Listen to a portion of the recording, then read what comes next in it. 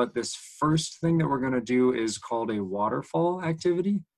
And the way it works is we're going to toss a question out there and ask you to answer it in the chat, but don't press enter until we say 3, 2, 1, go. And then you see it like cascading down the screen like a waterfall. So the question, and it's supposed to be silly and kind of weird. What is the weirdest habit? Talking habits of grace. So what is the weirdest habit that either you or someone you know has? Weirdest habit. It's a safe place. We can all just go. Okay, and cascade in 3, 2, 1. Go ahead and hit enter. Nice. Oh, we got turn the ice machine on and the freezer on and off every day. We got to wake up. Nice. Yep. We've got Ryan saying having to smell your food before you eat it, and then I smell my food. We got wearing tie-dye Crocs. Nice. We got visiting wastewater treatment plants on vacation and taking pictures. That sounds awesome. Sniffing their stuffed animals. That's a new one. Well, thank you guys. I appreciate your willingness to be a little bit silly there and to test out the chat feature. Make sure we're all comfortable with that. Cool. But you can see this is one of the things we want to be willing to do in this. This is an open place, and we're excited to kind of have some fun, be silly a little bit. I'm a middle school teacher, so Ryan works with high schoolers all day, so you're going to get some of that coming into the class.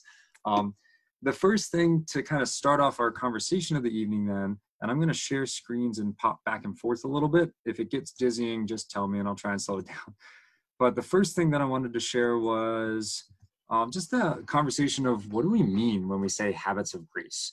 So opening up the floor with this, our whole book here is, our whole study is kind of themed off of a work that David Mathis did, but then we took and adapted and said, well, how would this make sense for Mount Calvary Church? What goals of habits are we trying to foster and encourage in the members of the church here? And the idea here is that God has hardwired us for habits. Like he's put that into our DNA. But we can either use these in ways that, misuse them and shift our focus away from our Creator and our relationship, or we can use it in ways that deepen our relationship and deepen our walk with Him. Kind of this idea of justification versus sanctification. Like, yes, we can all think back to that initial salvation moment, but the sanctification, like that process of God continually shaping us in His image, that ongoing process, that's what this class is. Like that's the goal and the heart of this, is to really flesh out what are habits that take us in a life-sustaining direction and take us in a closer walk with our Creator. A little while ago, there was a Paul David Tripp kind of piece or a Paul David Tripp presentation through Mount Calvary, and I wanted to jump over and supplement too with a video from that, and then we're going to jump back and there we go. Look at one more thing together, but just to kind of set the frame of habits of grace here. Give me a thumbs up if you do hear audio on this. I want to make sure I've got it going the right way. You know what habits are? Habits are things that are so often done that they begin to get easy. And they're so often done that eventually they become automatic. You don't have to think anymore. You don't have to desire anymore. You automatically, naturally do things because they become habits. It's impossible for your marriage not to be shaped by habits, because that's how you've been wired by a loving Creator. Now listen to what I'm about to say. One of the most loving things that the Creator wired into us is the capacity to develop habits. Could you imagine if every morning when you got up, you'd have to relearn how to walk again? Life just wouldn't work. Could you imagine if you had to learn how to tie your shoe every time you went to tie your shoe? Could you imagine if you sat down at the table every meal and you were like a toddler and you didn't know what to do with the silverware? Some of you still don't, but it's okay. Imagine. And so God loving us knowing how complicated life would be in this fallen world, knowing how difficult things would be, gave us the capacity to develop habits so we could do things naturally without needing to relearn them again. In the beauty of creation before the fall, habits were a glorious thing. Do you see the distinction I made? Before the fall into sin, in the created purity of the world as God made it, one of God's beautiful gifts was habits. But then sin entered the world. And I don't have just the ability to develop habits that make life easy and beautiful and doable and predictable, but I have the ability to develop habits that are destructive, that are interruptive, that are conflictual, that are dark. I wish I only had good habits, but I don't. And can I say this? I don't know why I'm asking permission. I'm about to. You don't either. Your world of habits is a mix of good things and very dark, bad things. But your marriage is always shaped by habits. So this was from the marriage conference, and he does go on to speak more of habits framed through the lens of marriage. But our conversation it focuses on that same idea. Like we've got this whole two very different places, and that's kind of framing the goal of this course. Another thing that I wanted to pull up here is just 4 different pieces of scripture that it really kind of has some themes connecting it. And I'm going to read through, but as I kind of go through, just take a look for any like connecting pieces in these. We've got Psalm 63, verse 1. It says, "Oh God, you are my God. Earnestly I seek you. My soul thirsts for you. My flesh faints for you. As in a dry and weary land, there is no water." Deuteronomy 6:5, where you shall love the Lord your God with all your heart, with all your soul, and with all your strength. Psalm 119, I should study on this with my life group, but it comes out of my whole heart, Lord, I will seek you. Let me not wander from your commandments. And even out of Colossians 1:9-10, and so from the day we heard, we have not ceased to pray for you, asking that you may be filled with the knowledge of his will and in all spiritual wisdom and understanding, so as to walk in a way and a manner worthy of the Lord, fully pleasing to him, bearing fruit in every good work and increasing in the knowledge of God. So just gut reactions on this. Like, what are some themes that you see out of those 4 pieces of scripture that kind of connect them?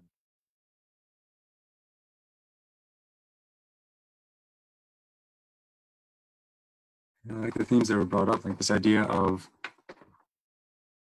an ongoing process, and that kind of ties back into the frame of this course is looking at habits, and then also that idea of like the love and the passion behind it, and sticking with the whole heart. And that's, again, one of the visions of the church here, if I can jump to this slide here, is just that idea of passionately pursuing Christ. And the framework of this course, like that's our goal, is to look at how do habits play into this, but specifically more than just like, not to be a checking of boxes or like going through a list, but what we see in these pieces of scripture. And then we actually have a lot of trouble whittling down this list. This slide here was like all of the ones that we used to put on the back of a handout. But we're looking at this over the past couple of weeks. We're like, all right, how do we get down to a manageable portion for online? But just some things that stuck out with these verses is that passion, like that sense of desire to it. Earnestly I seek you, my soul thirsts for you, or loving the God with all your heart, like not just the routine checking off lists. And I think that's the temptation that it can fall into if it's just trying to like make a habit for the sake of a habit. But the goal of this is to find a greater joy in these habits, or a greater thirst for Christ through acting out these habits. Specifically, as we try and passionately pursue Christ daily through the Word, through prayer, and through fellowship. So that's kind of the framework of what the vision of this class is and why we have it. So the next part of tonight, what I'd like to do is we're going to try breakout rooms and split us into 2 different groups. Ryan will be in one of them, and I'll try and jump into the other one then. And we're going to spend about 8 minutes kind of discussing 4 questions. And for these 4 questions, I'll pop it up on the screen here. We're also going to put it in the chat, and Ryan, I think I have that copy pasted. Unless you have it off, feel free to, but I'll pull that up too if you need. But 4 questions, and it kind of don't feel like this has to be the most profound scriptural conversation. Like this can just be very much face value to start. But like question 1, what was the problem that each character faces? Question 2, like what did they do to try to fix the issue? Question 3, how did Jesus interact with them? And then question 4 is more hypothetical. Like, why do you think he responded the way he did to that specific person?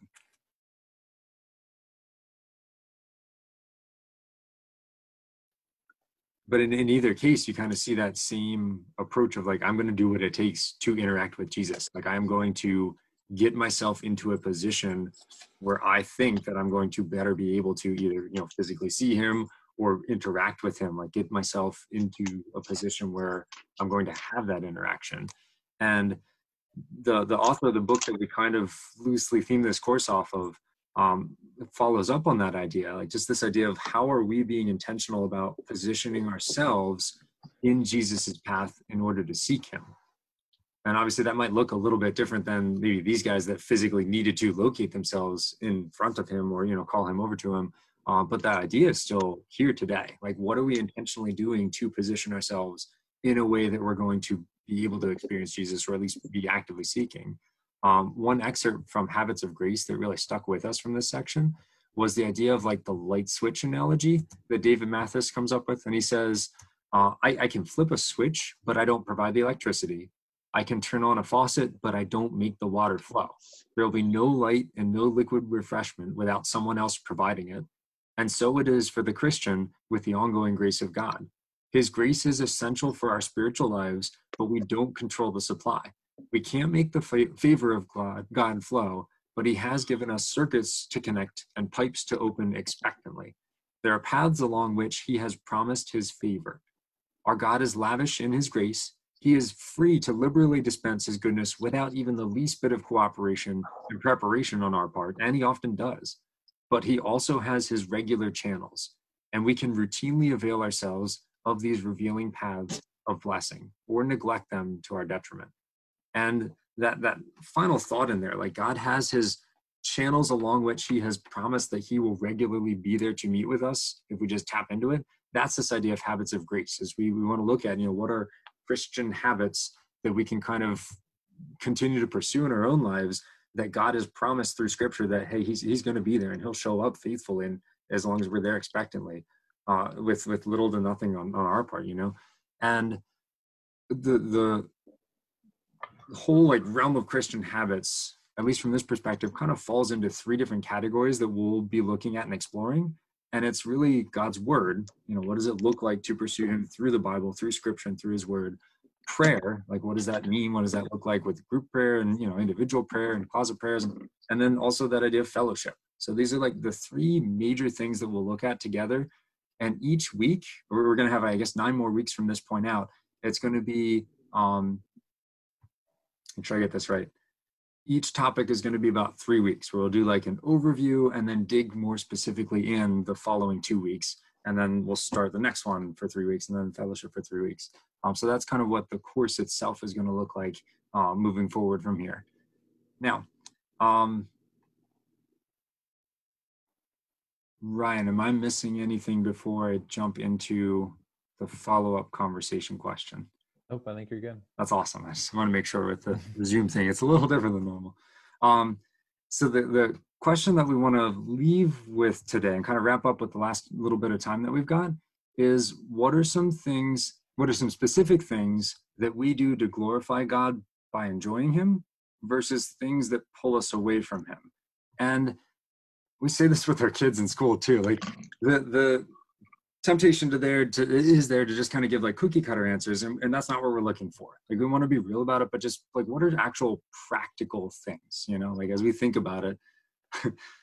What are actual practical things? And some stuff that we've kind of tossed around with in the past is like, is it as simple as like a habit of getting up before our kids wake up so that we have some kind of uninterrupted morning time that we can use for devotions or something like that, or accountability groups that you've been a part of. But that's what I wanted to open the floor with for the last few minutes here today. And then we'll build on this as kind of like an unofficial homework assignment for next week. But what are some things that come to mind? And again, no cookie cutter answers, but like real, actual, practical stuff, like habits that you have that help you enjoy God and glorify him through enjoying him. And then habits that are pulling you in a direction that aren't godly or isn't godly.